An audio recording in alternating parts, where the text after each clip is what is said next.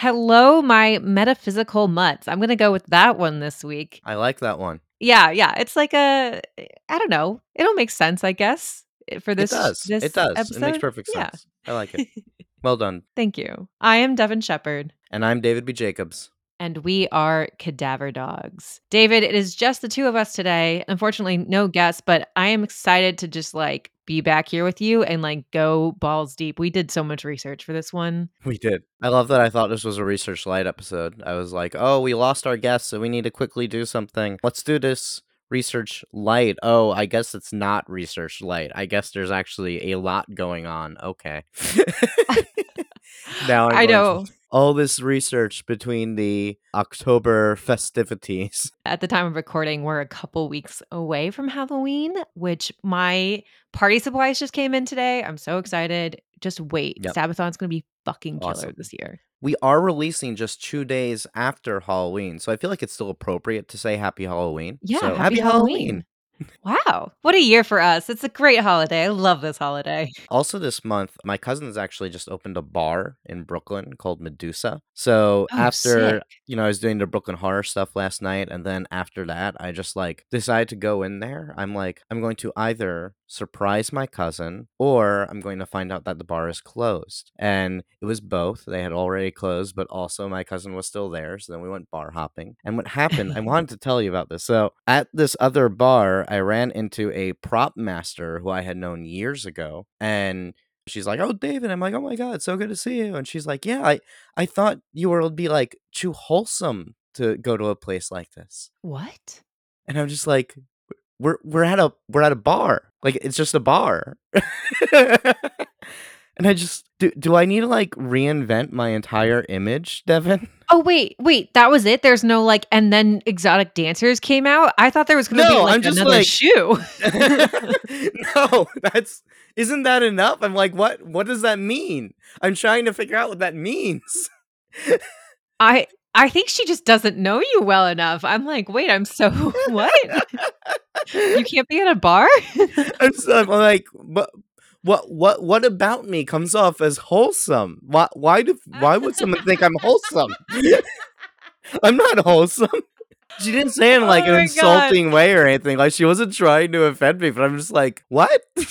You know what it is, David? You're just too good at your job that it's like, no, there's nothing else this guy does but watches movies, is on set, and takes his job respectfully. I don't know. What? But do I need to change my vibe? Do I need to make sure that I'm not giving off wholesome vibes? Is that actually my problem? And I just found out that that's my problem.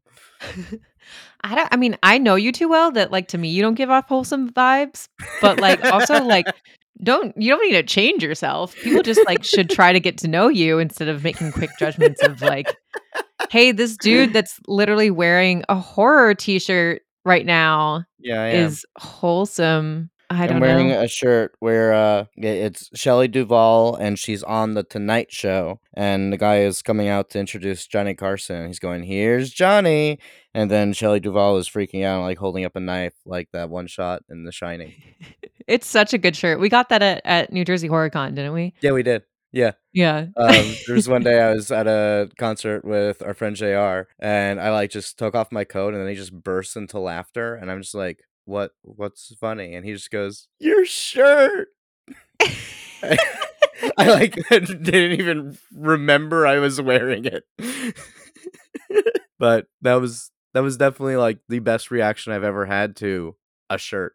Yeah, it's the reaction that we all want to the clothing that we wear. Oh, I love it. Well, wholesome David, I think we are talking about not so wholesome things today. So maybe the prop master will listen to this show and change her mind about everything. Or maybe you proved it to her last night. Just by being at a bar shatters that image of me. How dare you drink? Well, I wasn't drinking because I was driving. Oh, well, there you go. Anyway, today we have two ghost stories coming at you guys. They're both classic films that I hope that you have seen. And if not, you're probably going to enjoy this conversation anyway. Very Halloween appropriate. Very Halloween appropriate. I mean, we all know that spooky season lasts all year long. So. Oh, yeah. I mean, happy new spooky season. It's past November 1st, so obviously spooky season has already begun. This is just like the time that you're curled up on the couch with your candles and a good blanket watching, like I honestly, watching these movies really brought me into the autumnal mood, like, so Yeah, it really perfect. does. It's really great. Right? Ah. These are great Halloween movies. Do you wanna kick us off with our first one? Miss Giddens loves children. That's enough for the owner of Bly Manor to hire Giddens as a governess to his niece and nephew while he stays in town. Miss Giddens travels to Bly Manor in the country and meets Flora, the niece. Giddens is instantly taken with the young girl and enjoys the company of the housekeeper, Mrs. Gross. But the idyllic life at the manor is disrupted when Flora's older brother, Miles, is expelled from school for bad behavior. At first, Miss Giddens finds Miles charming and mature, thinking the expulsion to be a mistake, but soon finds the boy's odd behavior influences Flora, and Miss Giddens becomes disillusioned from their loving relationship that she has formed with the two children. However, it's the story of the children's history that starts to really shake Giddens to her core. Before her, there was another governess, Miss Jessel, and the uncle's valet, Peter Quint. The two of them had a romantic relationship until they both died on the property. Giddens begins to see Quint and Jessel around the grounds of the manor, or rather, she sees what she believes to be their ghosts. And Miss Giddens forms a theory that the ghosts have come back to possess Flora and Miles. In fact, she is sure of it and is determined to save the children from the possession. Giddens' theories, or delusions, throw Flora into a fit, and Giddens sends her away to her uncle in London. Miles, however, stays with Giddens, but is worse than ever before. Giddens must free him of the possession at last, and when we come to the last scene, Giddens begs Miles to say Quint's name and release him of the hold that he has over him. When Miles finally shouts his name, he screams and falls to the ground. Miss Giddens holds the child's lifeless body, and we are left to wonder, was any of this real? This is The Innocents, directed by Jack Clayton, written by William Archibald Truman Capote, and based on the book The Turn of the Screw by Henry James.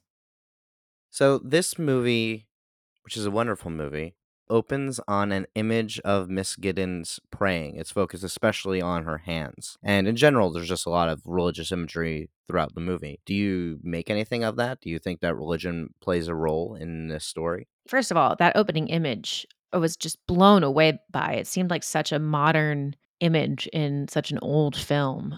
We had originally chosen this film because we wanted to talk about classic ghost stories. And, ghost stories are very, very old. They are not a new invention. In fact, there are ghosts in the Bible.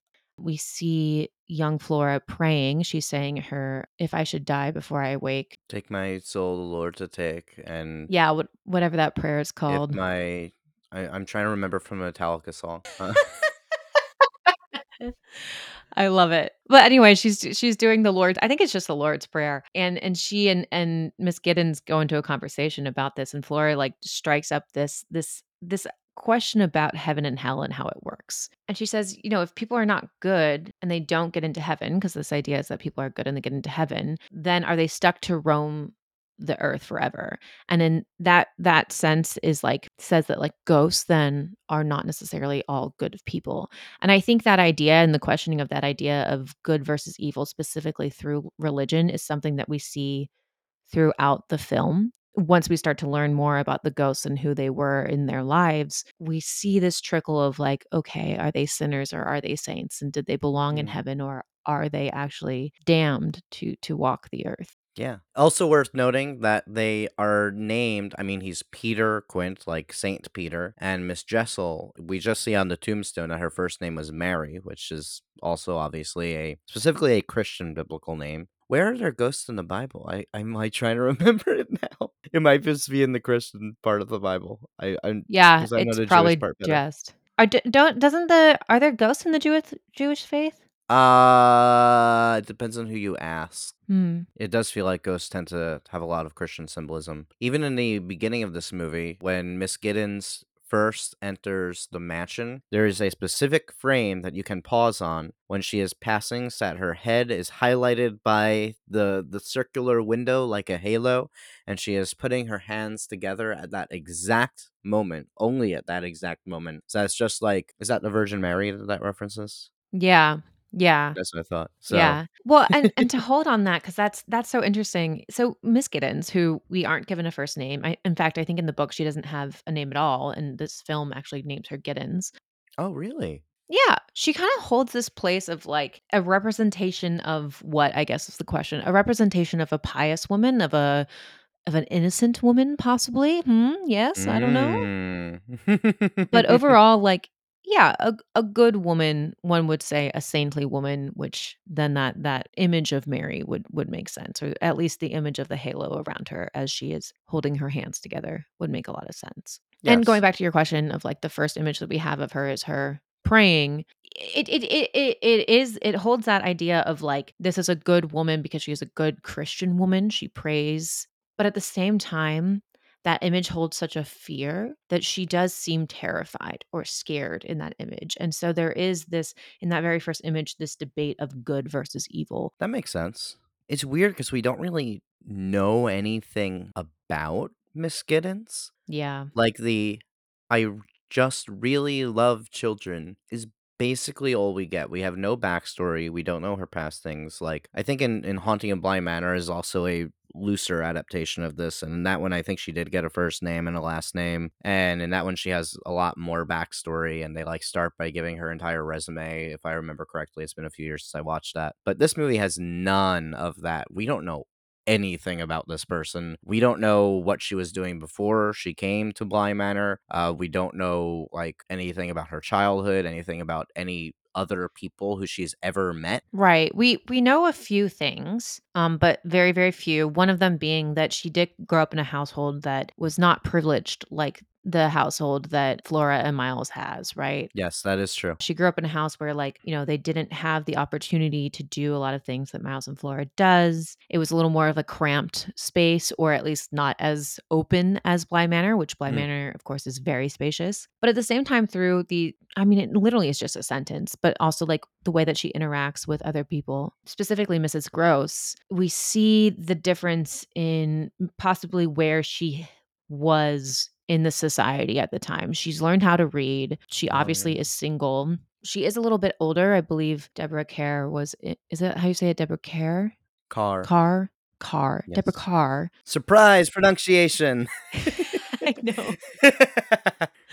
Oh, Scottish. She was in her mid to late 30s, I think, when she was filming this. And so while the character in the book was in her 20s, it does give this sense that she is this, as much as I don't want to use this word, spinster. Hmm.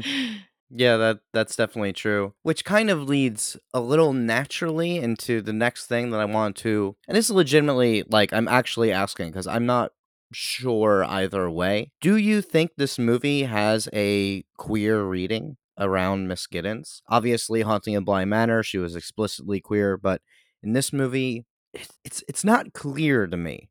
Like, I think I went into this expecting more of a queer read, but I'm not sure if it's there. What do you think?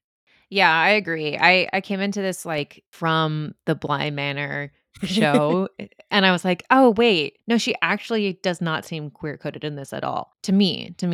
I wouldn't say at all. I'd say it's not definitive, but I mean, even just for that era, the idea of a spinstress woman who is 40 years old, it's like, oh my God, you're 40 and you're not married. Wow, you must be gay.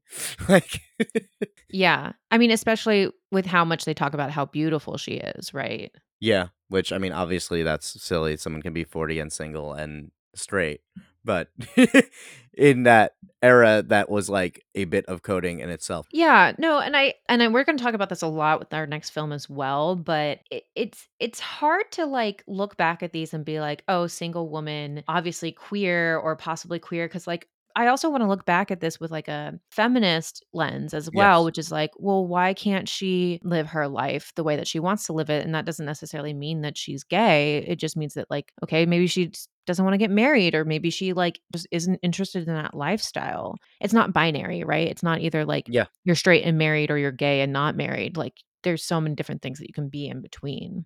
We don't even know for sure. She was never married. That's true. We don't have anything about her.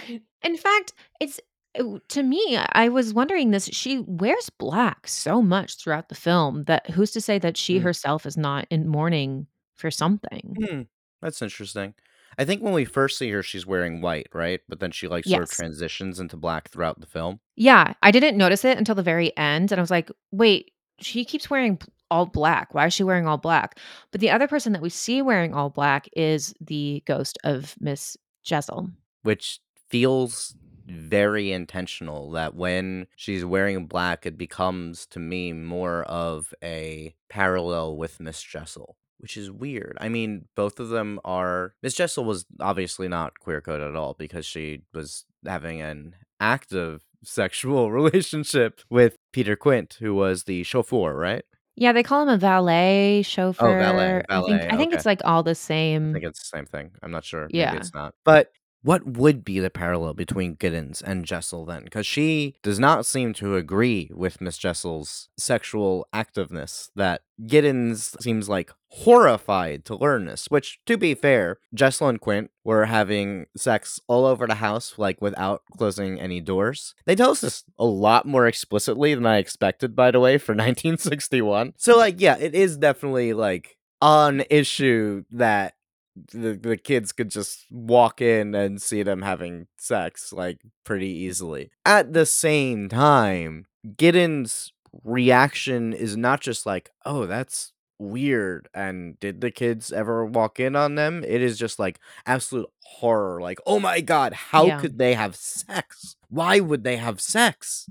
That's so it almost reads me to be to like maybe an asexual reading of her. It could be. It is very apparent that she is a sexually repressed woman. Yes. But I think even beyond just her reaction to the Quentin Jessel story, I mean, even in the children themselves, one reading that I had of this film was she's coming in during this time of like kind of like a very key moment of coming of age for these kids. Mm. Miles, he does tend to say some very vulgar things, and we can assume that he has said these things also at school, which is why he ended up being expelled. But he's also like, I don't know, what is he, like 11, 12? Like during this time where like you're coming out of this innocent age and coming into your body's changing, you're coming into adult, you're having these weird thoughts and you're trying to cope with them, right? And he's a child whose father is not there. His father died when he was younger. His uncle is not there. He's in town.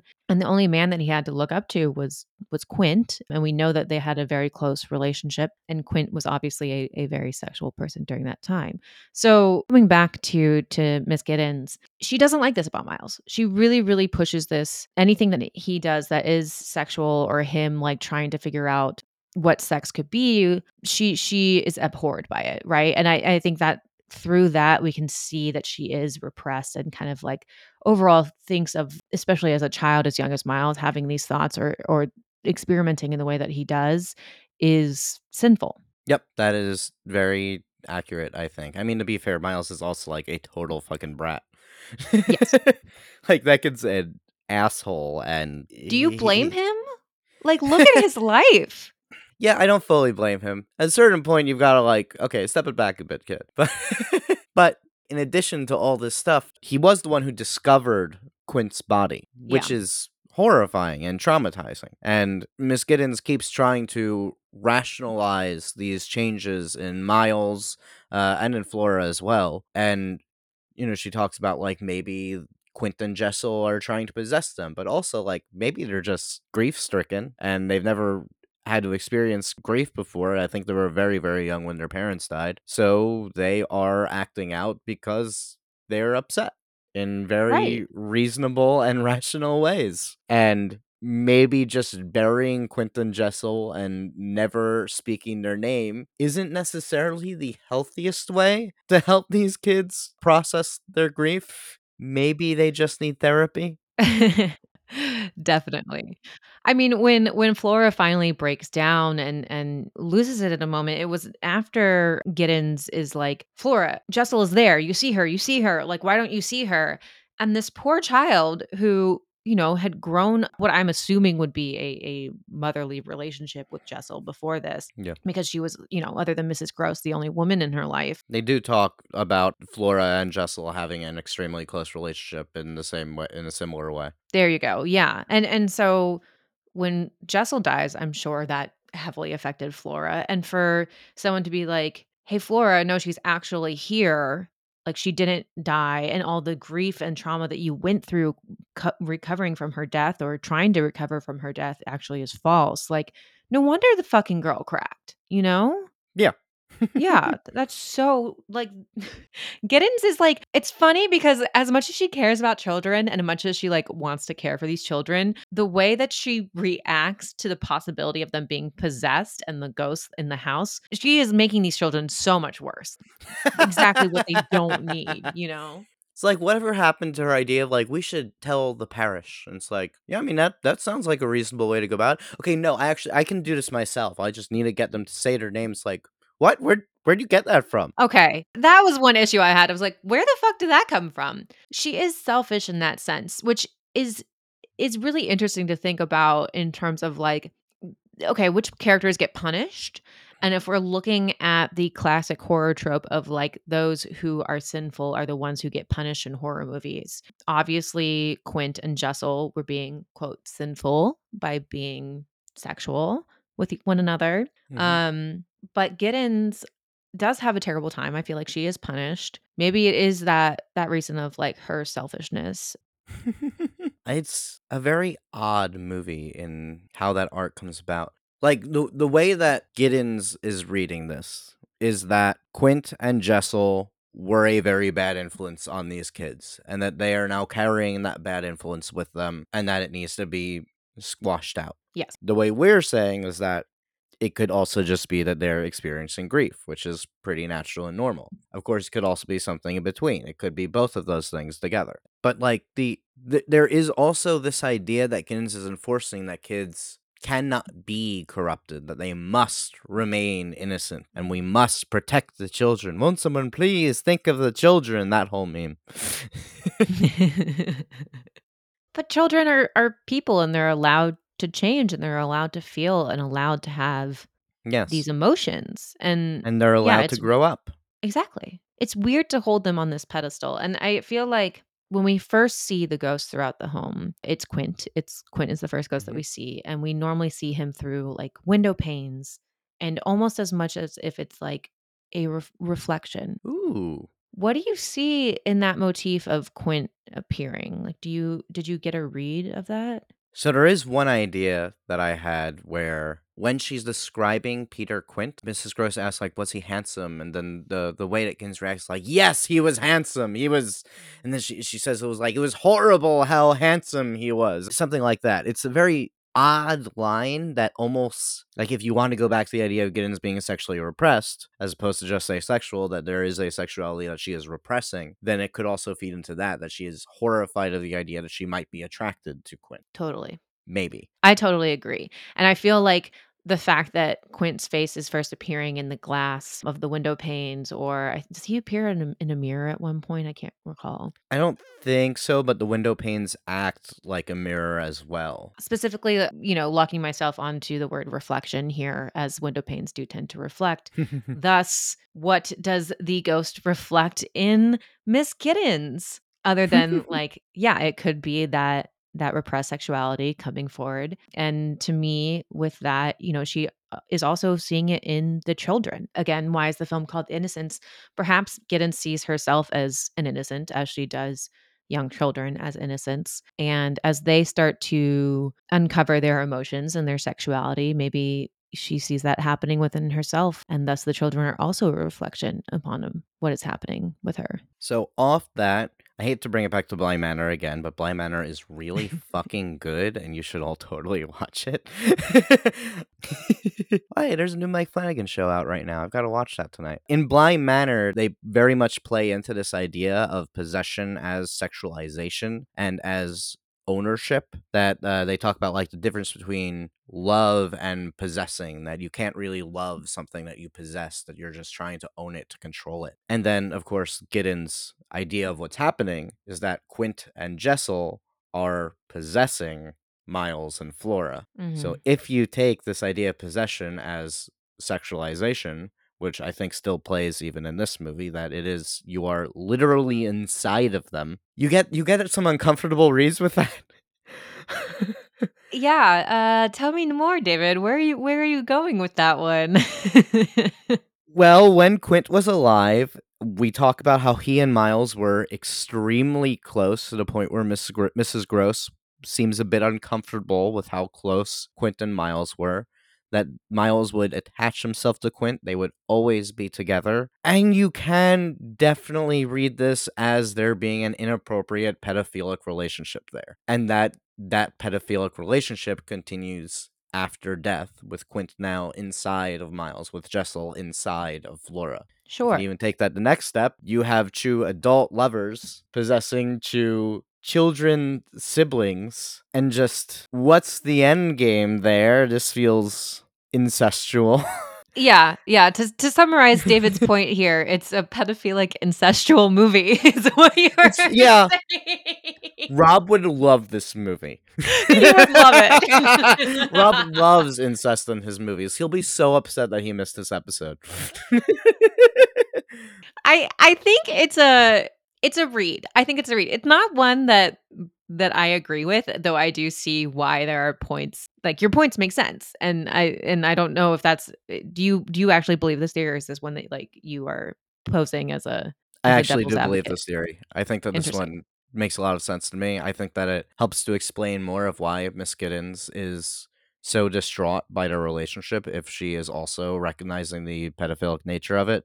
Like, even if necessarily Quint maybe didn't act on it, I think that it is very possible there was something inappropriate about their relationship. Yeah, again, I think it's interesting. I don't necessarily subscribe to it because I see more of the relationship between Miles and Quint being a fatherly one, and because I more subscribe to this as a coming of age film. It's hard with these old movies because just the way that our society views things is different. That's true. Like the kiss is weird. The kiss between Miles and Miss Giddens is weird. But that's also like our modern lens looking at Which it. kiss? There's two kisses. There's 2 kisses. I mean, both of them are weird.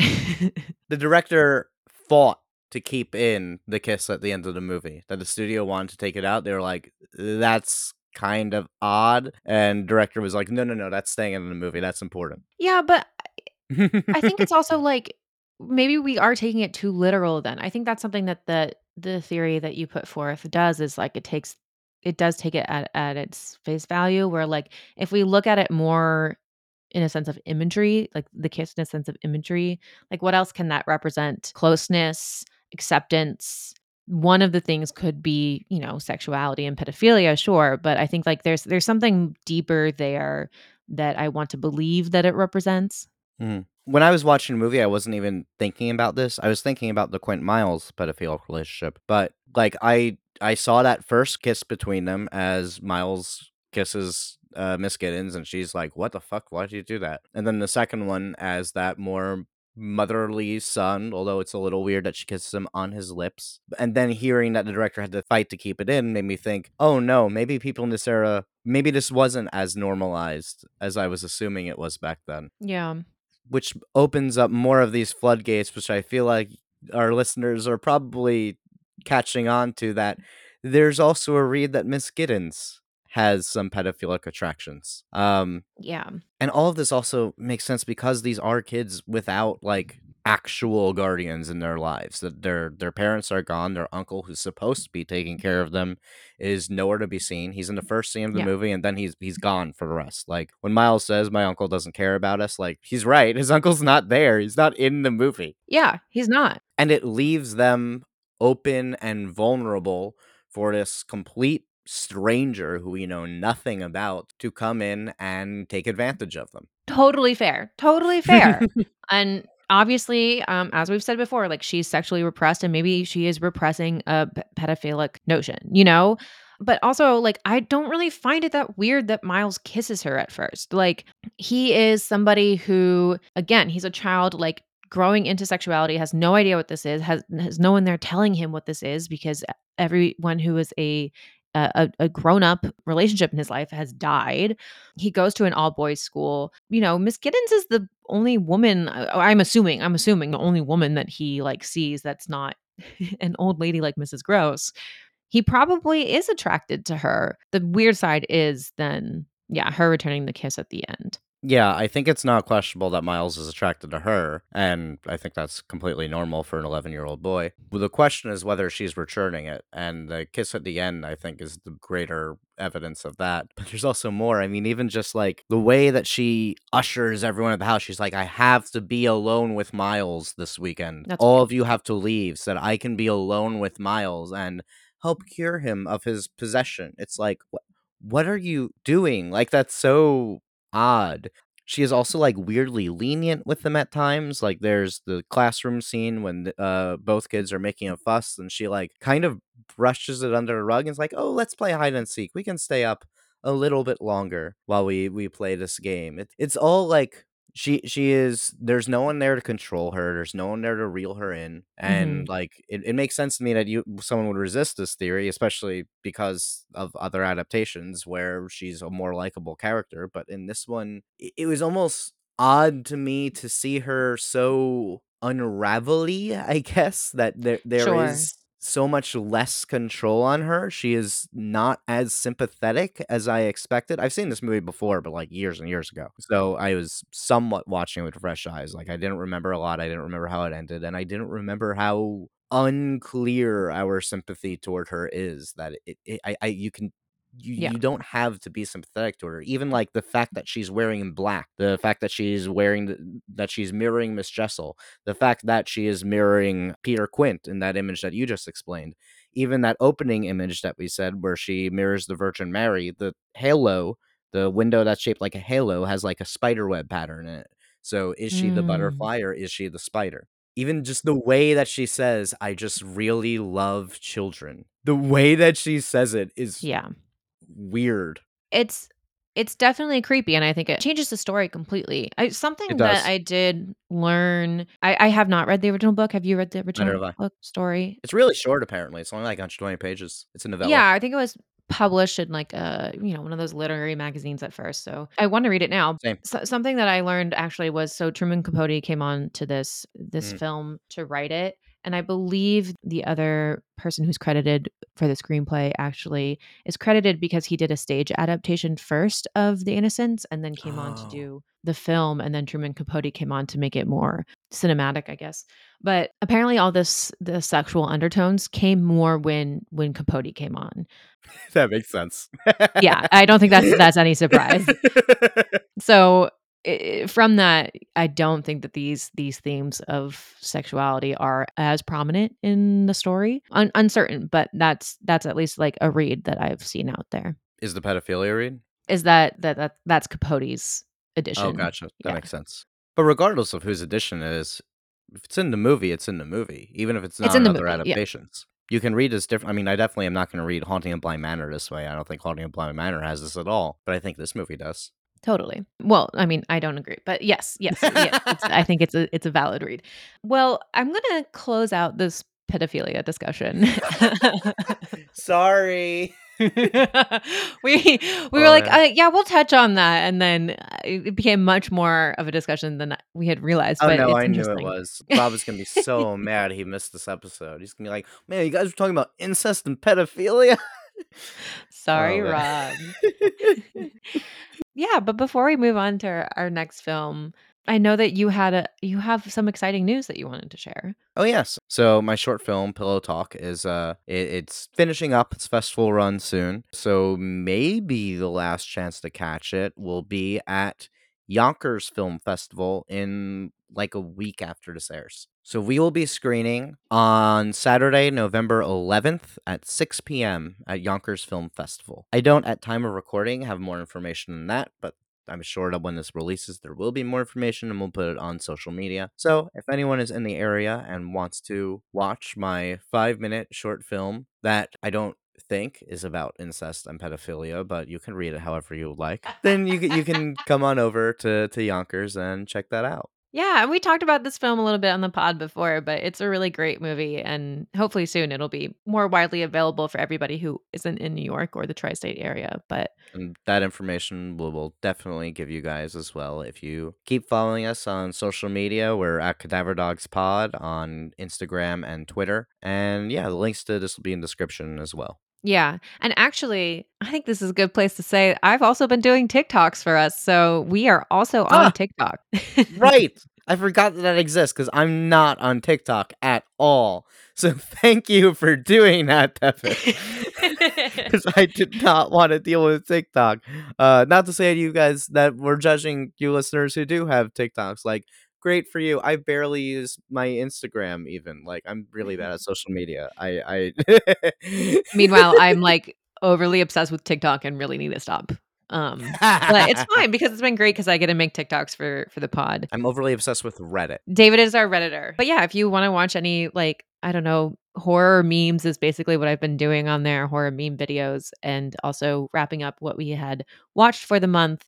Also clipping some of our current episodes that maybe you did not get a chance to listen to. Catch us there on TikTok at Cadaver Dogs Pod. Cool. Well, thank you for letting us plug our shit. And that's what podcasts are for, right? Yep, sure is. The next film we have for you is also coming at us from the 1960s. David, why don't you intro this film? Hill House was built some 90 odd, very odd years ago by Hugh Crane for his wife. However, both his wife and later his second wife died within its gates. His daughter Abigail inherited the house and stayed there till her old age when she died calling for her companion, a companion who then herself inherited Hill House, despite accusations of murdering her benefactor, and later hanged herself from the old rickety spiral staircase in the library. Is this a curious coincidence of sequential deaths? Or is it true what they say, that the dead are not quiet in Hill House, that whoever walks there walks alone? Eleanor is a quiet woman. For the past 11 years, she's become caretaker to her mother, but her mother has now died, and Eleanor finds herself without a place, without a home, when she is contacted by one Dr. Markaway. Markaway wishes to study Hill House to prove scientifically that it is in fact haunted. In addition to Eleanor or Nell, who witnessed a poltergeist as a child, we also have Theodora, an alleged medium, joining them at Hill House. Rounding out our cast of four is Luke, a distant relative of the Cranes, who is set to inherit the house next, and wants very much to remind us all that ghosts do not exist. There are, of course, practical explanations for the house's oddities. Angles are all slightly off, making hallways confusing and maze-like, and allowing mere gravity to slam doors shut on their own. That cold spot outside the nursery where Abigail Crane died is obviously just a draft. And what of the strange noises that Nell and Theo hear at night? Like something large is stomping around, pounding on the doors, trying to get in. Sometimes the wood itself warps as an unseen presence pushes against it. Despite these horrors, Nell has also fallen in love with Hill House. She says that she never wants to leave here. But when Dr. Markaway's wife, Grace, who came to take him away from this nonsense, disappears from the nursery, Nell becomes increasingly unpredictable. She claims that Grace has taken her place in the house and should have been her, Nell, instead. She ascends that rickety staircase in a trance. When Dr. Markaway drags her down, he puts her in a car to send her home. But instead, Nell drives recklessly through the garden until she crashes her bitter end. With Nell gone, Grace reemerges, not entirely sure how she got out here, but none are still questioning the haunting of Hill House. This is 1963's The Haunting, directed by Robert Wise, screenplay by Nelson Gidding, adapted from Shirley Jackson's novel The Haunting of Hill House. Had to end it on the Hill House. The Haunting of Hill House. Ba-da-ba. The Haunting of Hill House. Roll credits. I also said house a lot in that summary, but it's kind of just unavoidable. Oh, yeah, bro, it's a house. It's a house.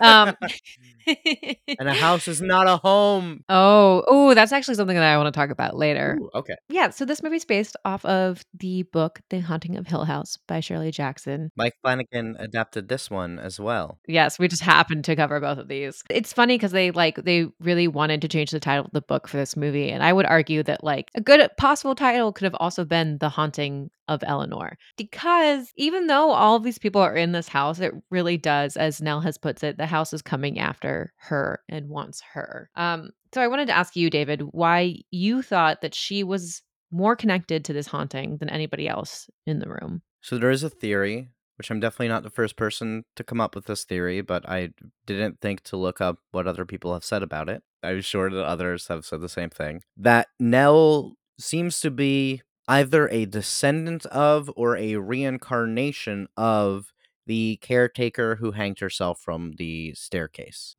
In my summary, I called her a companion because I rewatched the opening of the movie and they call her a companion, which is interesting, and we Yeah. can come back to that. We will definitely come back to Oh. that. Mm, But okay. regardless, there are a lot of similarities, especially since I rewatched that opening. Aside from just the physical resemblance, they are both caretakers for some older woman. The Mhm. one who's never given a name, who took care of Abigail as she died, and then Nell, who took care of her mother in her final decade. And both of the older women died while calling for the younger one. That we talk about this. Nell I mean, they talk about this in the movie that when Nell's mother died, she was ringing to call Nell to come and help her, that something was wrong and she needed help. And Nell just went back to sleep and ignored it one time, and then her mother Mhm. died. And she is also accused of, like, you murdered your mother, or you didn't murder your mother. I promise it's okay. It's like, I think Theo's the one who says that, right? Yeah. It's like, "You didn't murder your mother," because Theo can read minds or sense things about people, so she Yeah. kind of understands that Nell is afraid that she killed her mom, and there may even be there's some tension with Nell and her sister, so maybe her sister also thinks that, and then we also hear that Abigail Crane's companion was also accused of murdering her almost intentionally, which may or may not be true. It's probably not true. The rumor is that she was hooking up with a man at the same time, and that's why she didn't hear Abigail calling. Like, taking care of an older person is a lot of responsibility, and the fact that you can't just let something slide one time is like a whole fear in itself. But Yeah. regardless, it's the same fucking story. Nell's backstory is the backstory of that woman, and then we're told they have a resemblance. Like, yeah, I'm totally down with her being like a reincarnation or whatever. Yeah. For me, my answer is like that and then some, whereas like just like going off of what you said, more than that they were basically doing the same thing and were the same people and look alike. The other thing that I see here and thinking about specifically the time that this film was made and the time that the book was written, which I believe is 1961, it was only a few years earlier. Both of these women are living this life where they're living a life for someone else, right? Their whole entire life is Mm. revolved around another being. That's the caretaker aspect of it, right? And the one time that they do something for themselves, the one time that they want something else is when they are punished. And so, looking at Nell specifically and why she's targeted, she's living this repressed life. She's living with her sister now after her mom has passed. She's living on the couch in her sister's living room. Like, she has nothing of her own, and she hasn't ever had anything of her own. She described her past life as like, my mom would never let me do anything. So the one time when she's first reached out about Hill House, she's excited about it. It's something that is hers and hers alone and something that she gets to experience. She's so happy that she gets her own room. I mean, she gets angry when she has to bunk with Theo because she's like, no, I finally had a space of my own, you know? And she finds herself wanting more out of life. She wants to feel independent. And I can see how, and you can see how this is like punishment as the film goes on, right? Specifically looking at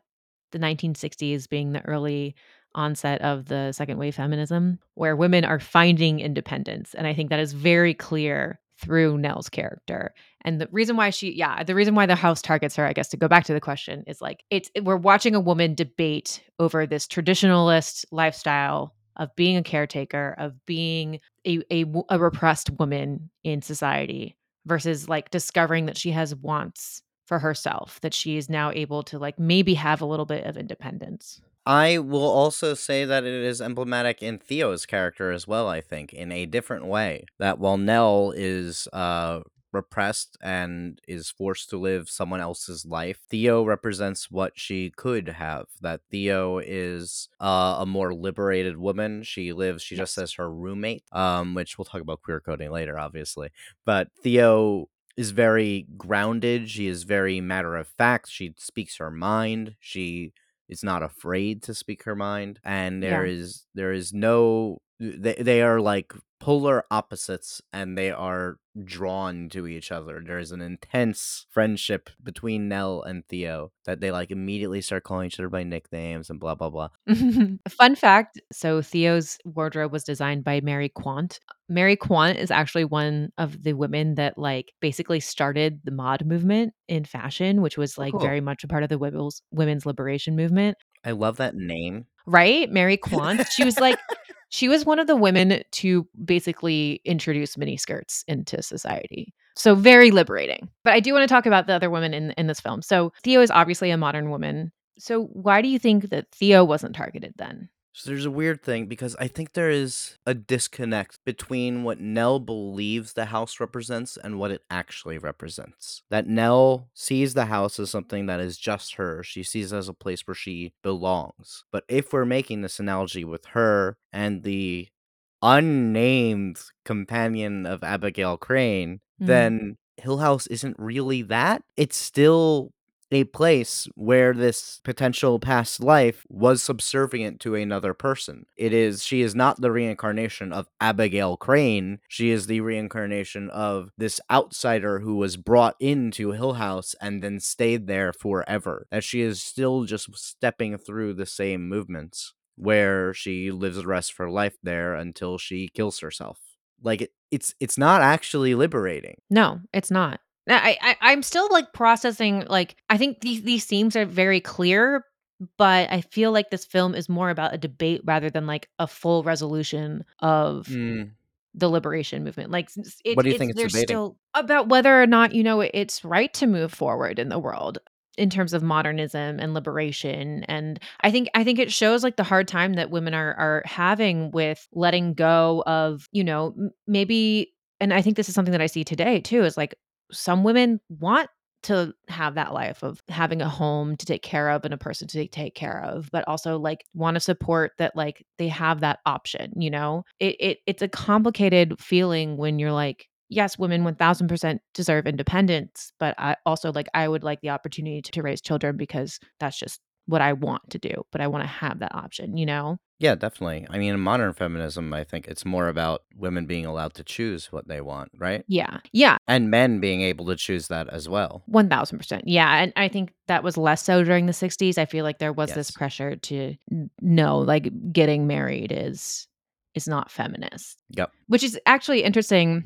And I have one more point before we move on to queer coding, I swear. Or, like, I have one more point and then a question. But yeah, when Theo's talking about her home back home and Nell asks, "Are you married?" Theo makes a very clear statement that no, she is not married. So yeah, I think that's another hint towards Theo being a modern feminist. And a lesbian. We'll get there. We'll get there.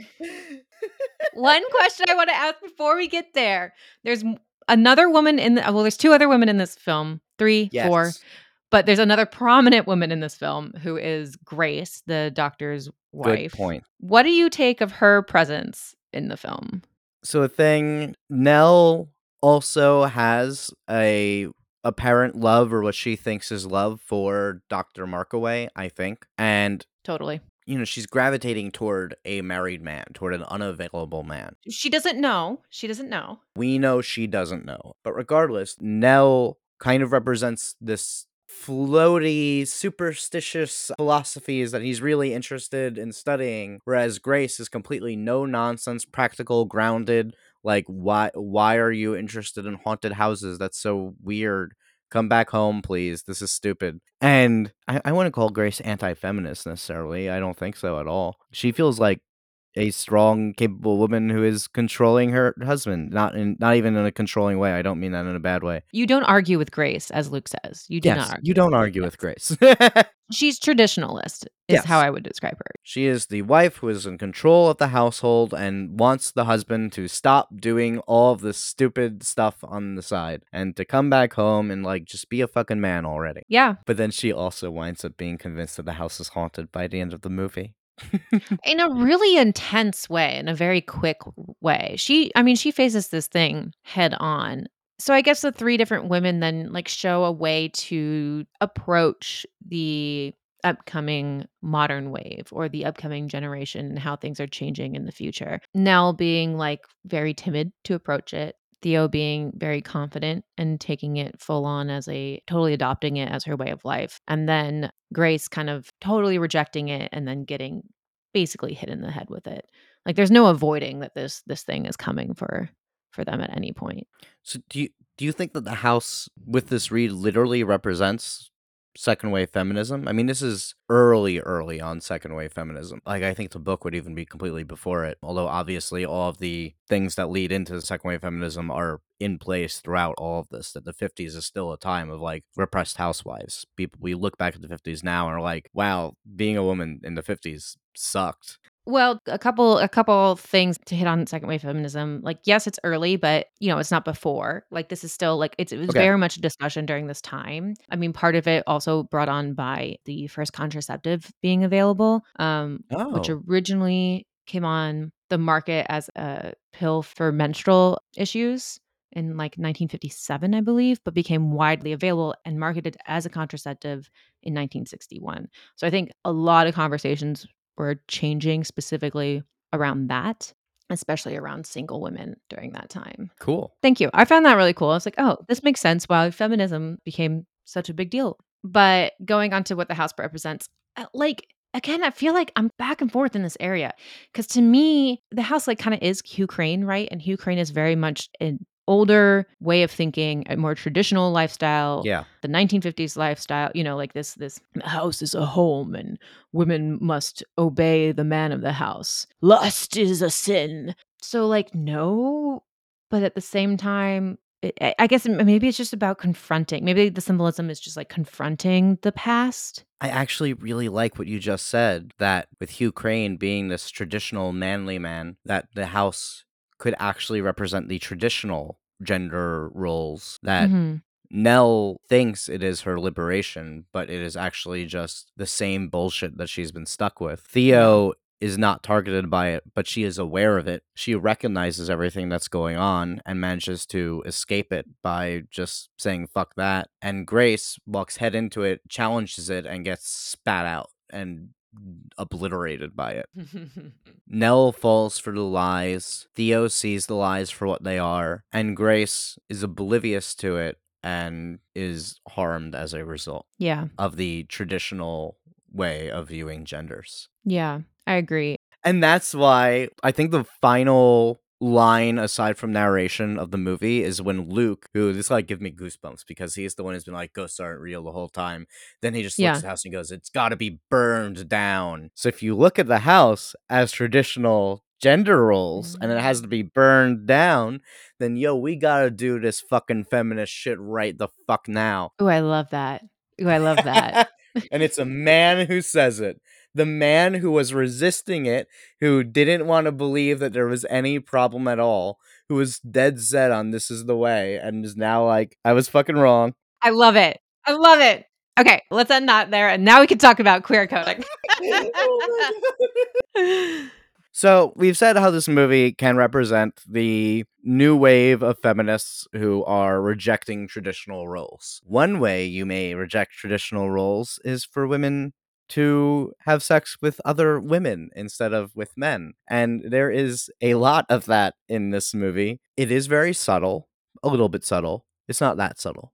It's pretty obvious. We can agree that Theo is very, very queer coded, right? Yes, I would agree that she's queer coded, yes. Shirley Jackson doesn't like that, apparently. Yeah. Which is funny because, like, I thought it was more obvious in the book than it was in the film, and in the film, it's pretty strong. I've read the book, but it's been a while, so I don't remember. But just looking at other people seem to think that it is either more explicit in the movie or it is equally subtle slash explicit in the movie Yeah. and the book. Obviously, later adaptations got increasingly more explicit. The 1999 one references pretty obviously that she's, I think, bi in that one. And then the Yeah. Mike Flanagan Haunting of Hill House, she is just openly gay completely, and there is Yeah. no question about it at all. Predominantly, people have read Theo as gay. That is not a revolutionary read. And if you're one of those people who like gets really mad at arguments about queer coding and you're getting mad that we're saying that Theo is queer coded, then you're wrong. I do wanna play devil's advocate, and I'm just playing devil's advocate in this Okay. sense for the sake of the conversation, but if the author themselves is saying that she's not, I do wanna explore what that would be like, because like, how as I said before, and as we were talking about before, that Theo is, like, the representation of a fully modern woman. I think the things that queer code Theo are the fact that, like, we don't know who she's living with, but she's living with somebody. She says "we," so it seems like that she's in a relationship. We just don't know who that is. We know that she's not married. So, yes, that could be hinting at, like, oh, she, like, lives with a woman who is or in a relationship with a woman, but it could also be that, okay, she's not married, she's living with a man, but can't say that she's living with a man because that's against the morals of the time. Yeah, she doesn't describe it as relationship, she just says her roommate. Her sis My roommate and I are on the outs at the moment. We're in an off period, and it's like it's kind of a weird thing to talk about with a roommate. Yeah. But she also says "we," like, she "we's" them. So, like, I feel like it's a relationship, right? I mean, but yeah, It's there's yeah, enough doubt there that we're not sure, which is why it's queer coding, right? Like, and that's just one example, yes. but it's of course never explicit. She is very affectionate with Nell. We also do have to say that at this period of cinema, there was a lot of censorship, which Yes. I think we want to talk about in a future episode more in detail. But to summarize, there was the Hays Code, and you couldn't be gay on screen. Just flat out, you can't be gay on screen. The censors actually told them before they shot the movie that they shouldn't have Nell and Theo touch at any point, and Robert Wise said, "Yeah, fuck that," and just let them touch. They touch a lot, They but touch a maybe lot. that's part of the story of this film, right? Is that because they are so affectionate towards one another in this movie, and we see women being well, I don't necessarily see their relationship as fully positive because Jesus Christ, now you need to stop screaming at every second. I have problems with her, but she does not treat Theo nicely. But Theo does, they support each other, and it's nice to see on screen, but definitely not something that we don't see two women embracing as much as they do during this time as much as they Yes. do in this film. And so, like, maybe the ideas of when this film first came out, seeing that was more queer coded than it possibly is now. I don't know, but that it just perpetuated that story. It very much reads to me that Theo is flirting with Nell, and then Yeah, Nell also has a line when she is angry at Theo when she calls her an unnatural woman. yeah. And for me, I do not know what else that could mean. I mean, Theo has ESP.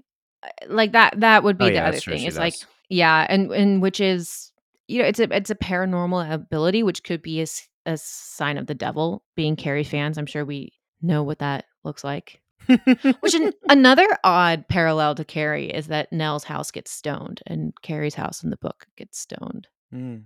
When you're talking about stoning houses and queer coding, there's a whole conversation there that I hadn't thought of until this moment. Oh, that's interesting. And Nell doesn't have a father figure. Yeah, none that's mentioned, I don't think. No. And I don't So remember if it's mentioned in the book at all. this leads us to, and I think this one's a little bit more open to interpretation. You're just playing at devil's advocate. You still think Theo is queer coded, Yeah, right? yeah. Yes. Do you think Nell is queer coded? Because I I was think gonna this one's ask you more the same complicated. thing. Yeah. No, I don't. I Oh, think that, really? like, she definitely is repressed on her sexuality. I think, like, it's something that she was never necessarily able to explore, but she very clearly is attracted to the doctor, and is interested in him. I don't see her necessarily returning anything towards Theo. Theo's the only other woman that she, like, basically has a relationship with in the film, so that's why I would use her relationship with Theo as an example. No, I see Nell more as like a woman very much coming of age or coming into her own rather than I see her as someone who's exploring their sexuality with a person of the same gender. I think she's more just exploring sexuality, period. I disagree. Great.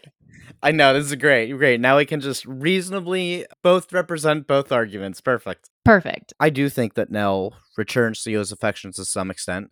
I think that unlike Theo, who is probably a bit more open about her sexuality and more aware of her sexuality, I think Nell is very much closeted and in denial about any queerness, which might be that she's gay, might be that she's bi.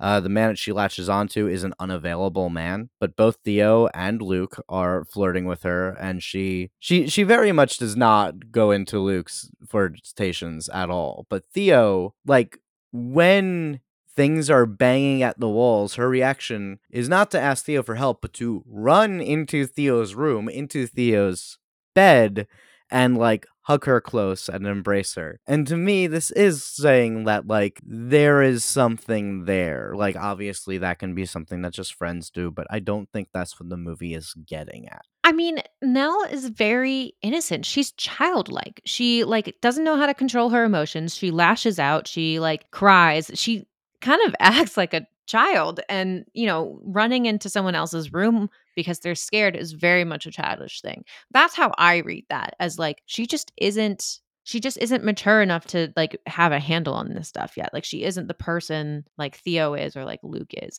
And Exactly. also, she doesn't have like Luke and Theo can try to flirt with her, but that doesn't mean that she has to give in. Like Luke's kind of annoying.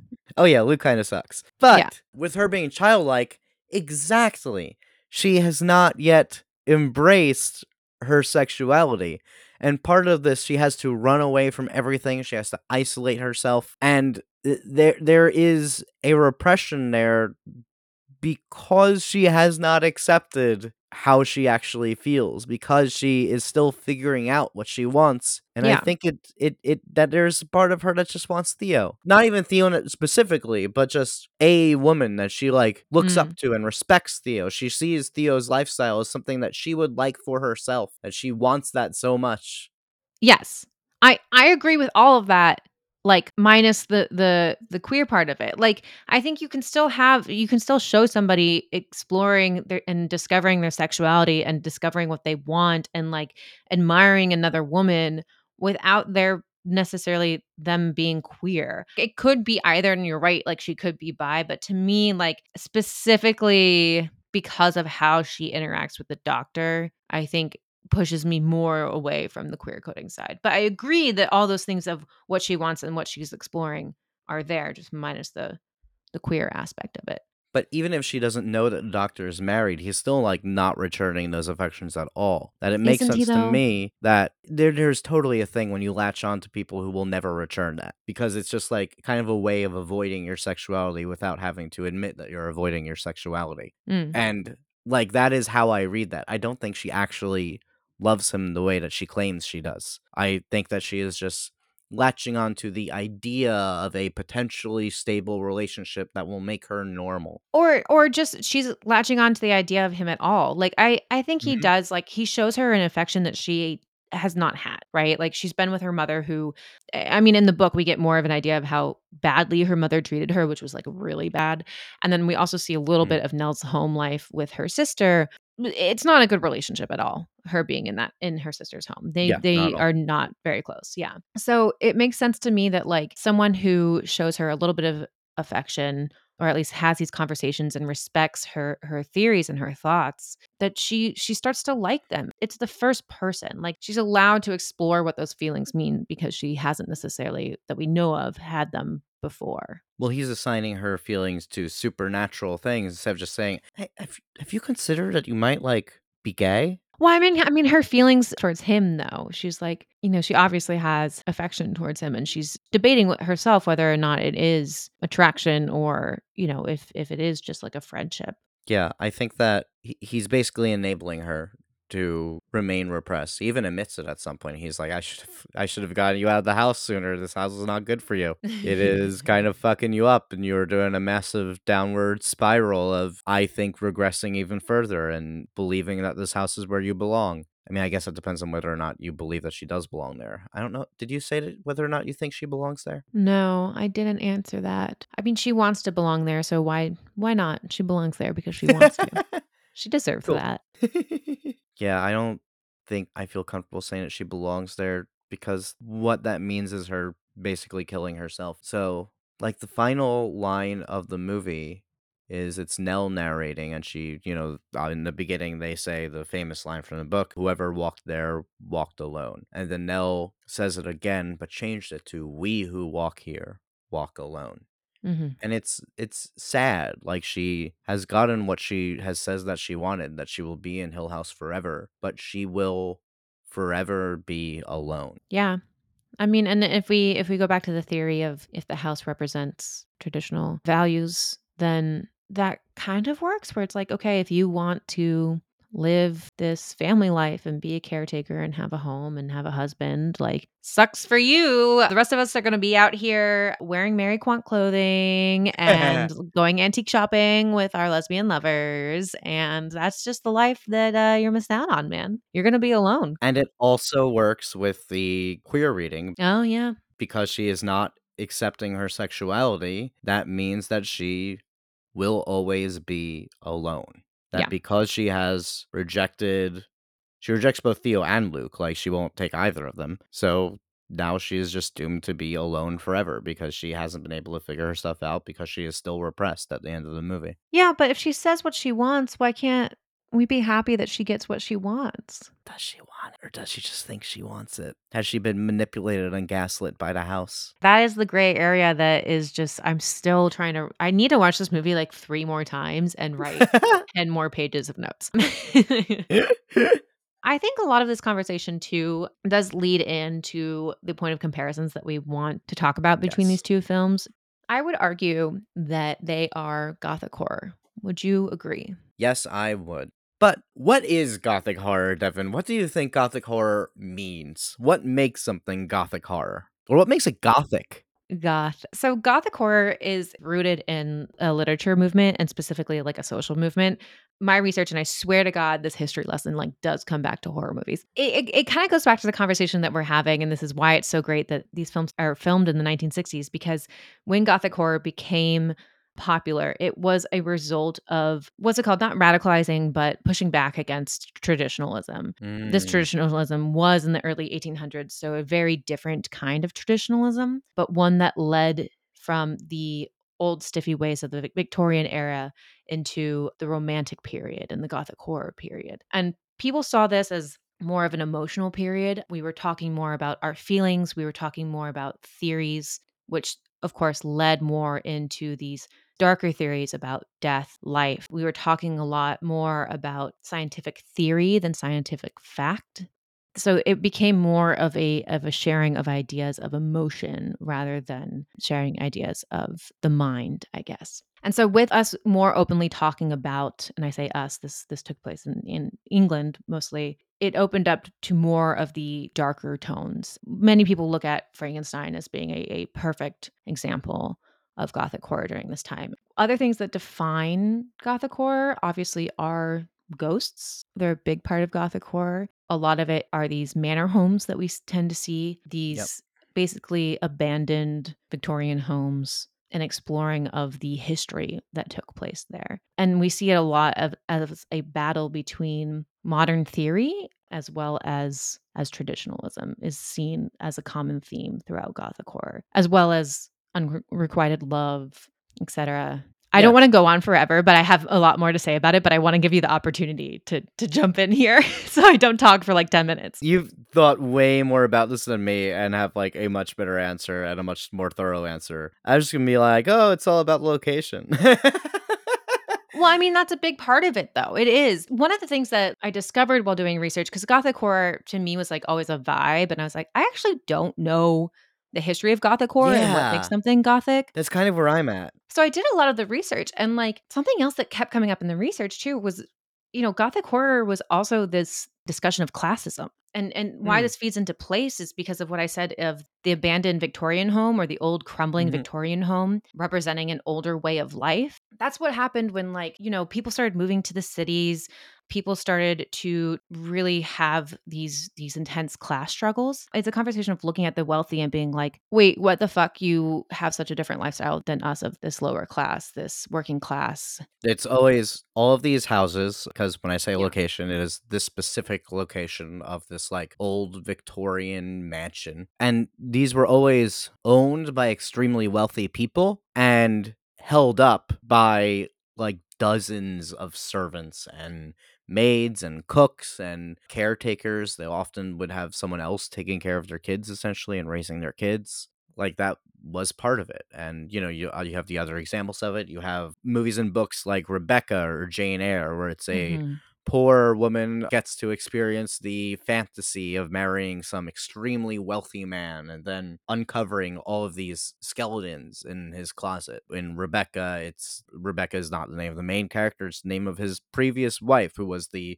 most perfect person you could ever imagine that she will never live up to as some lower class trash. In Jane Eyre, she finds out that he also had a former wife, it's always the former wife, who was an insane woman that is now kept in his attic. Mhm. Spoilers for a like 200-year-old book that you read in high school. I completely forgot the ending of Jane Eyre, and now I'm like, "Oh, yeah, that's why I loved it so much." Or in the case of The Innocents, Miss Giddens experiencing this lavish way of life and seeing these children grow up in a way that she never had the privilege of doing. It is a Yeah. full discussion of privilege, right? How could these children, with so much that they're given, be acting the way that they do?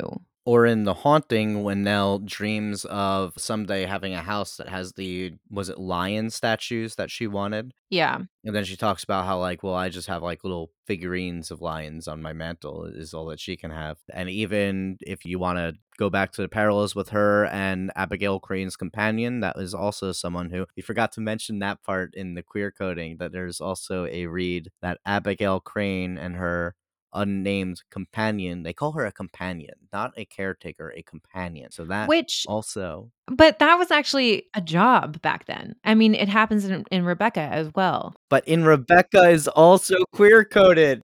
Yes, that was also queer coded, but, like, I think there's also a reading there that's like, these women are living in, like, a patriarchal society where everything that they have relies on the company of a man. Literally, they can't own fucking property, that, like, when their husband dies or when their family, such as their father, like Hugh Crane, dies, they are literally nothing because this is the world that we have built, and all that they get is the company of another woman, which, like, yes, sometimes they were relationships sexually, sometimes not. Anyway, back to yes.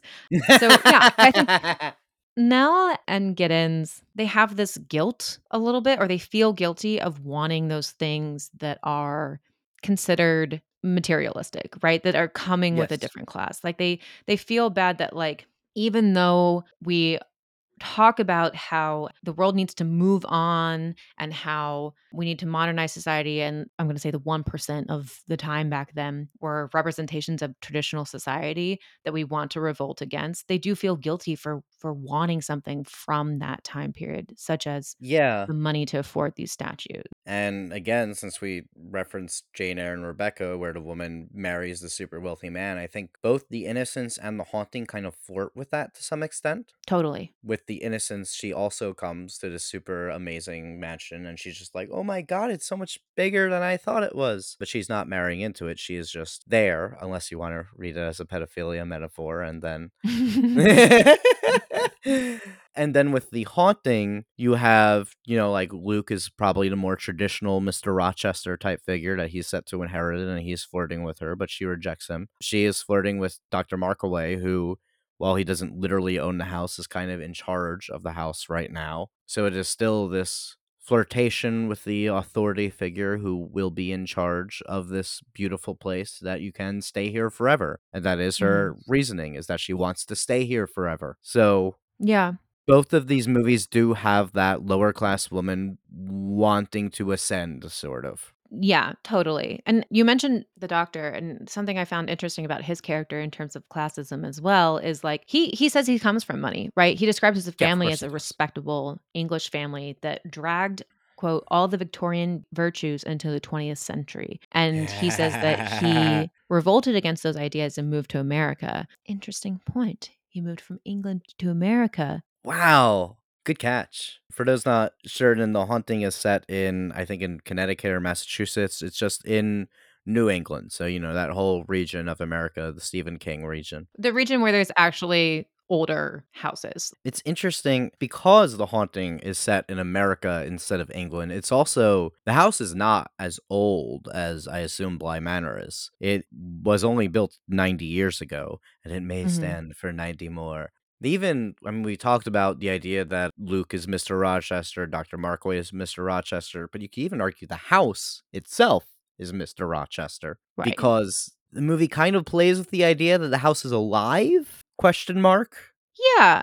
Are these movies haunted house movies? Are these movies ghost stories? Like, Hmm. I feel like there could be a debate, as you said, is the house alive? Are the ghosts in The Innocents real? What were your pickups on for both of these? In The Innocents, we actually see ghosts. Now, you can Mhm. still say that they're not real if you want to. Like, the movie is very much from Miss Ginn's perspective. I think she's in every scene. We're always with her. The camera is always with her. It is possible to read them as being figments of her imagination. Whereas in The Haunting, we never see any ghosts. And, like, in The Innocents, the ghosts are named, they're given backstories. In The Haunting, We're given a lot of history about the house, but there is never actually specified who might be haunting. The closest we get is the dog.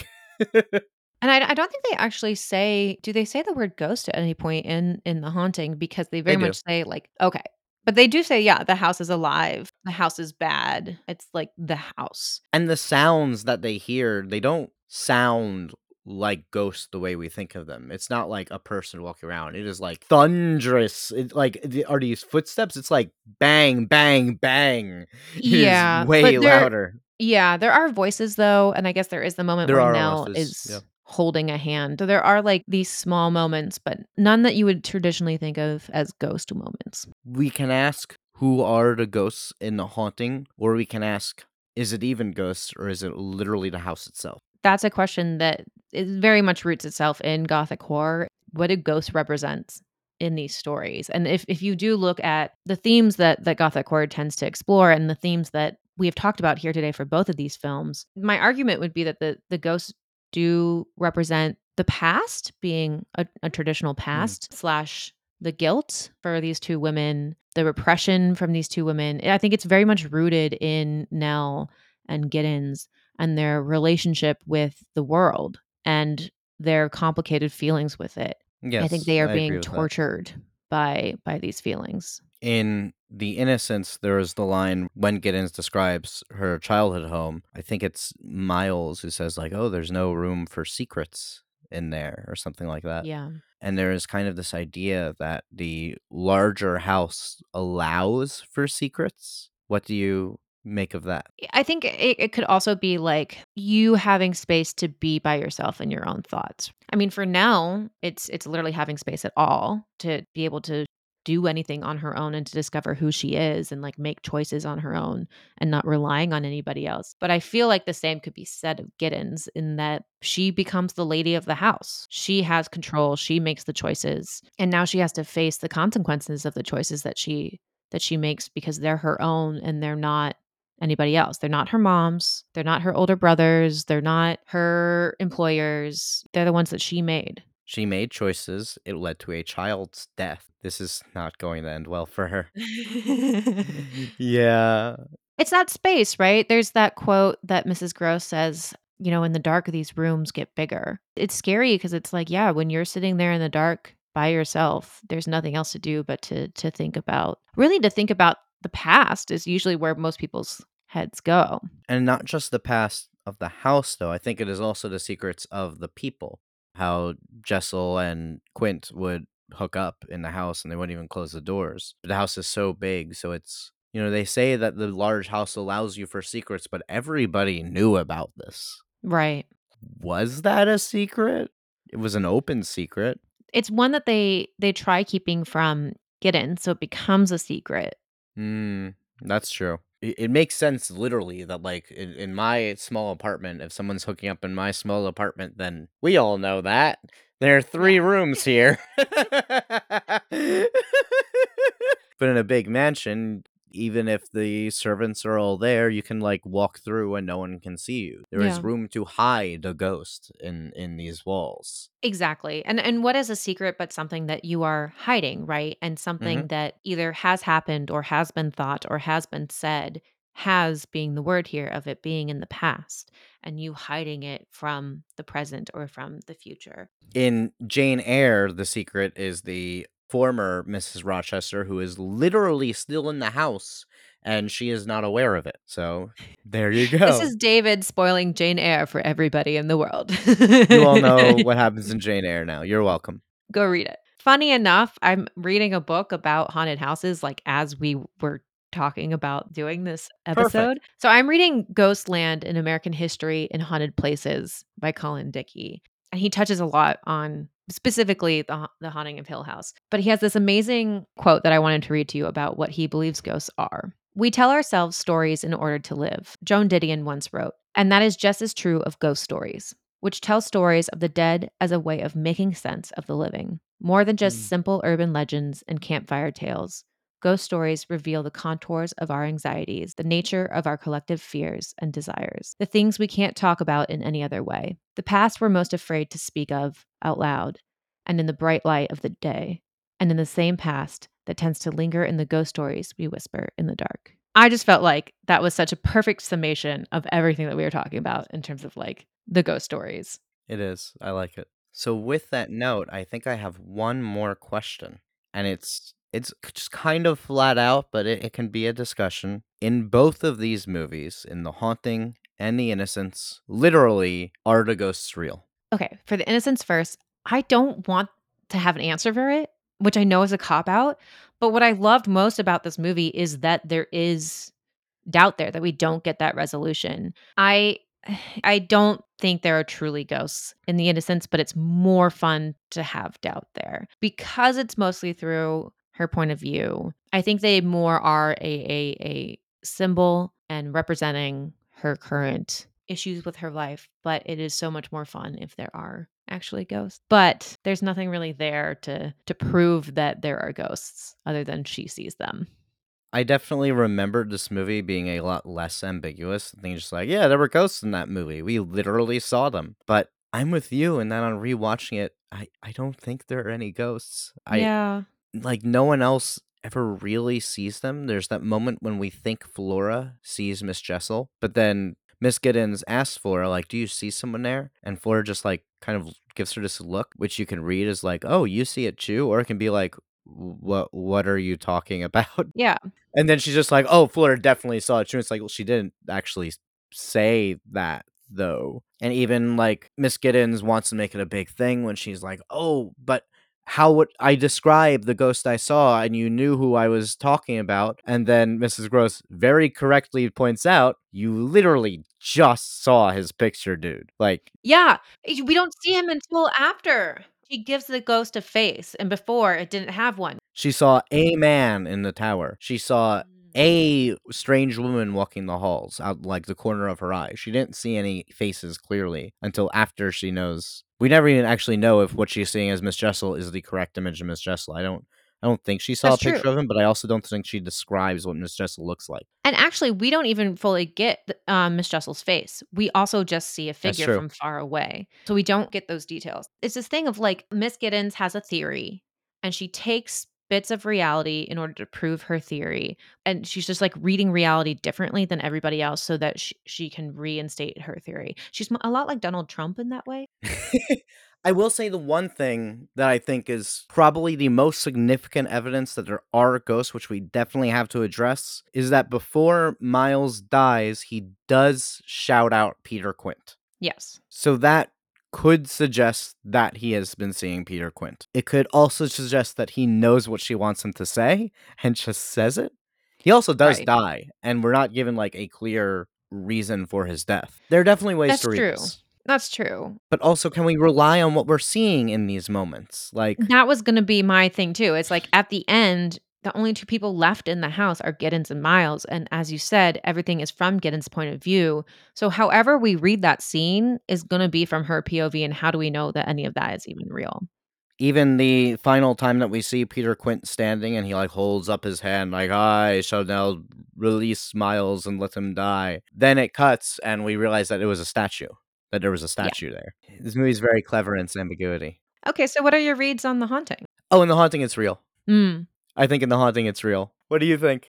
There's a theory that I think is fun, but is very hard to prove that the story is not real, that there is no Hugh Crane, that things were planted Oh, in the house. oh. Specifically stemming from the doctor tells Nell, "Don't stop in the town, don't talk to anybody else around this." The first person to bring up Hill House is the housekeeper. But who's to say she isn't, hired from the doctor to create this to study the paranormal? You need a ghost story. Who's to say he didn't come up with a ghost story about this house in order to Hmm. to feed his experiment? And Mrs. Danvers, every time, she brings Nell to her room and she tells her the ghost story, and then Theo, she tells her the ghost story. So she is implanting this idea in their heads from night one. The theory falls apart a little bit, but it's a theory.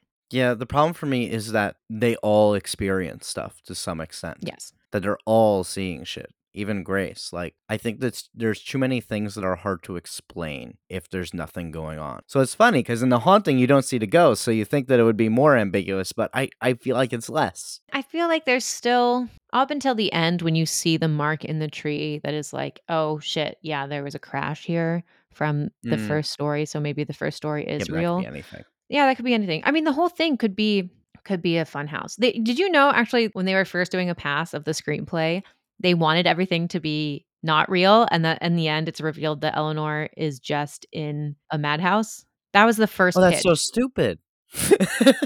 Interesting enough, it came from the screenwriter's reading of The Haunting of Hill House, because I think the way that the house is described as there are no sharp corners, and he's like, "Oh, this is a Mm. very padded house. This is like, oh." Oh, Yeah. hmm. Interesting. Huh.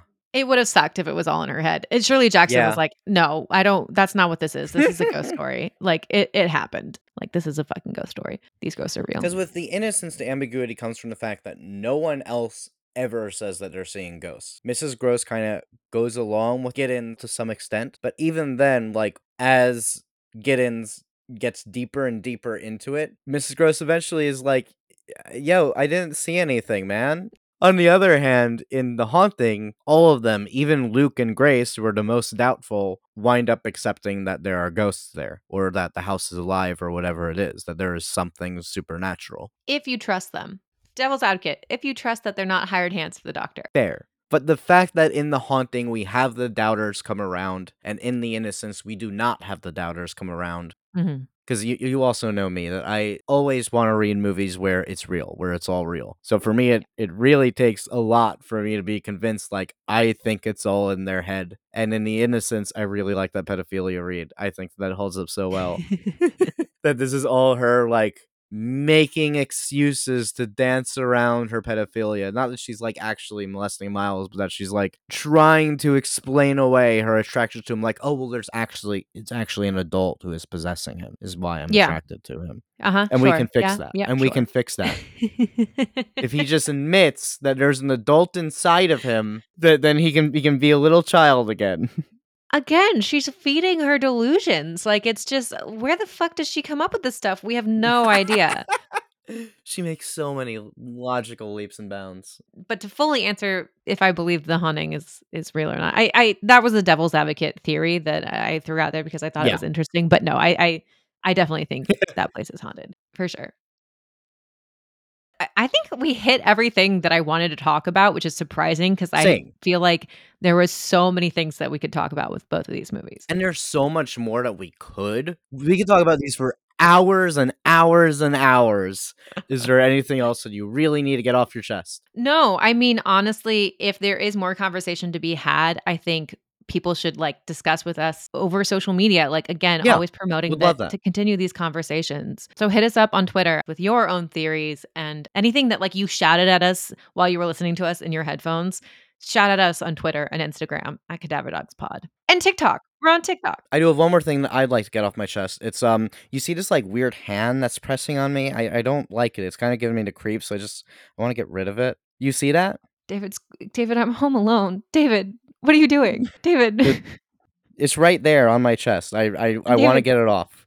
I I don't know. Do I see it? Am I just feeding into your delusions? Oh my god, is it gonna haunt me now? Oh my god. Wait, Yeah, we'll worry about that are later. you Oh, Let's are just you do the okay? bone review. Now it's time for our ghost's favorite part of the show, the bone review section, where we review each movies on a scale of 1 to 4 bones with half bones in between. Starting us off this week is Devin Shepard with The Innocents. All right, great. Let me just take a small sip of my whiskey here. Nice whiskey. I want whiskey. I know it seemed like it's raining outside, guys. To really set the mood of this podcast, it is raining. I have a million candles lit. My whole house is decked out like it's fucking Halloween. And we've been talking about Gothic horror all day. So I feel like whiskey was very fitting. All right, The Innocents. God damn, is this movie not fucking gorgeous? The cinematography in here is just like so beyond its time or to the start of its time. I don't even know. The shots, not only are they beautifully composed, but I think the direction of them are really amazing. I think the other strong point here is I mean, I said it before, but my favorite thing is the ambiguity. I love that we don't get told if this is real or not. I love that there still is that debate of whether or not It's in her head, and the fact that nobody else sees these ghosts. It's so unique of a ghost story in that the children are fucking killer in these performances. I really enjoyed them. I did really see them as kind of like debating with their maturity levels, and then I don't know, I really felt for them. I was a little bored, I guess is the wrong word to Aw. say, but I was taking out of it. I know there was just something that didn't fully click for me to give this a 4 bones, and I will have to rewatch it, I think, and we'll probably give it a higher grade, but I unfortunately cannot pinpoint what that was. And maybe it wasn't the performance and my dislike of Giddens and the fact that we don't get much about her character, so she is a Mm. hard one to follow throughout the film. Mm. So, I'm gonna give this 3 bones. Okay. David, what were you thinking for The Innocents? I can sympathize with Miss Giddens being a difficult protagonist to follow through no fault of Deborah Carr, kind of to the credit of Deborah Carr, actually. For those who are not familiar, by the way, I'm only barely familiar with her myself, but she was a very, very major star in her day. She had like 6 Oscar Mhm. nominations. She was a big deal. Deborah Carr was be like the Amy Adams of her day or whatever. Ooh, that's a great way to put it. Yeah, she's fantastic in this. Any difficulty in following her, I think, is intentional because she does make such drastic logical leaps and we don't know much about her. I really love this pedophilia read. I'm like so fascinated by it. I'm sorry. I think it makes so much sense and it just puts the entire movie in such a different light that I'm like, "Oh my god. You think you're supposed to be afraid of ghosts, but you should have been afraid of the protagonist all along." Yeah, it's such a gorgeous movie. There was a scene at some point where I thought I saw a ghost standing behind them, and I like kept fixating on it, and then I finally realized that it was literally a statue, just a statue in the garden that I was looking at through a window, and I'm like, "Oh my god, that's great." Like it looks so good. Beautiful movie. I love my black and white cinematography when it's at its best, which is definitely at its best. Everything you said to the movie's benefit as well. There was something else I wanted to say, but I can't think of what it was.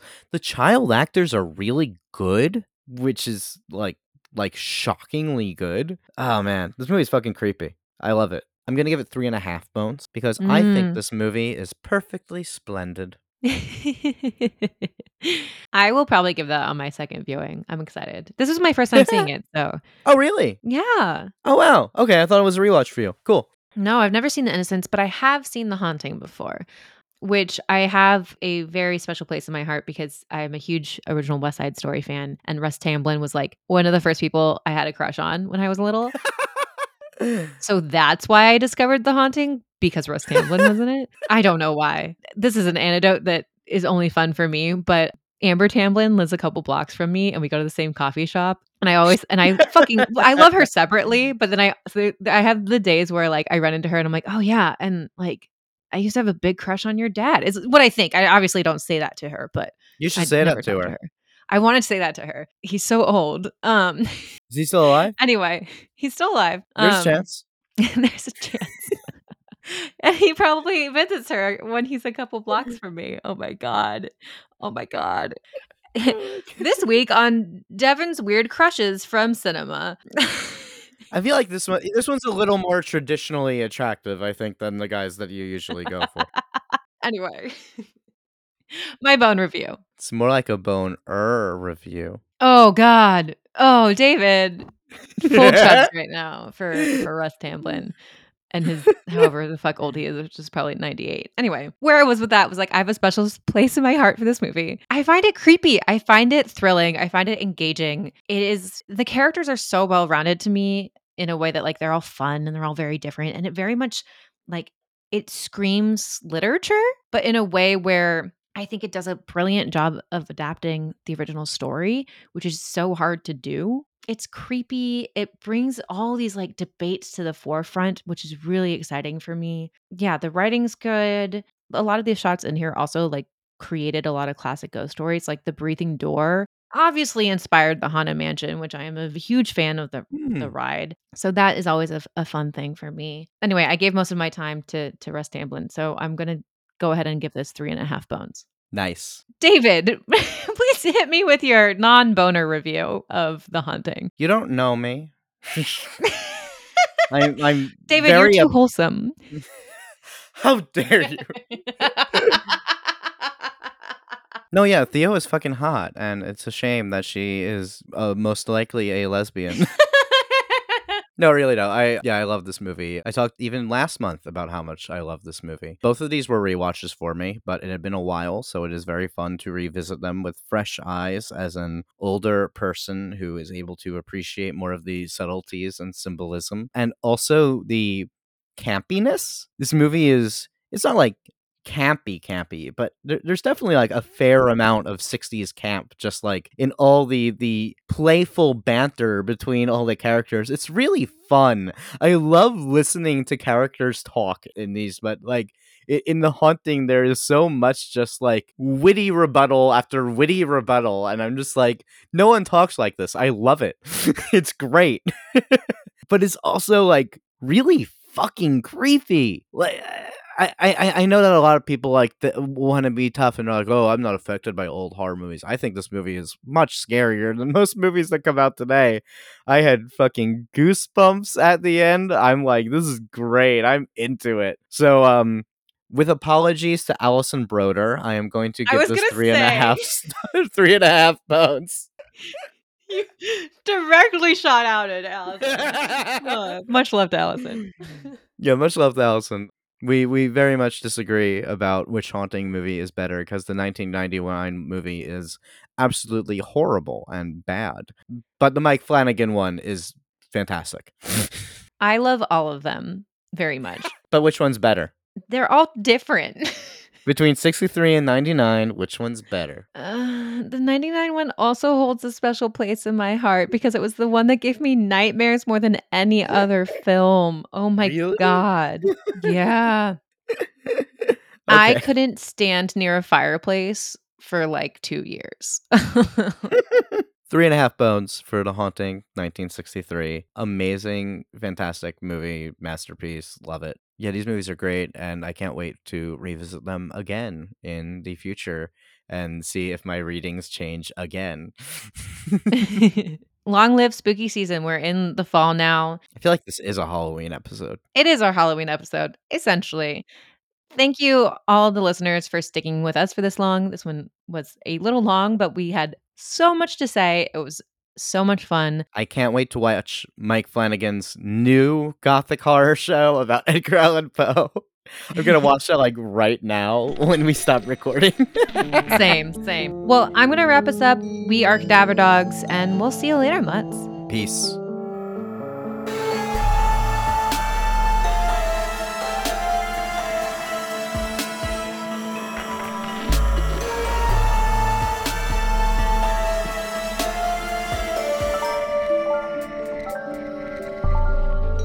In the night, in the dark,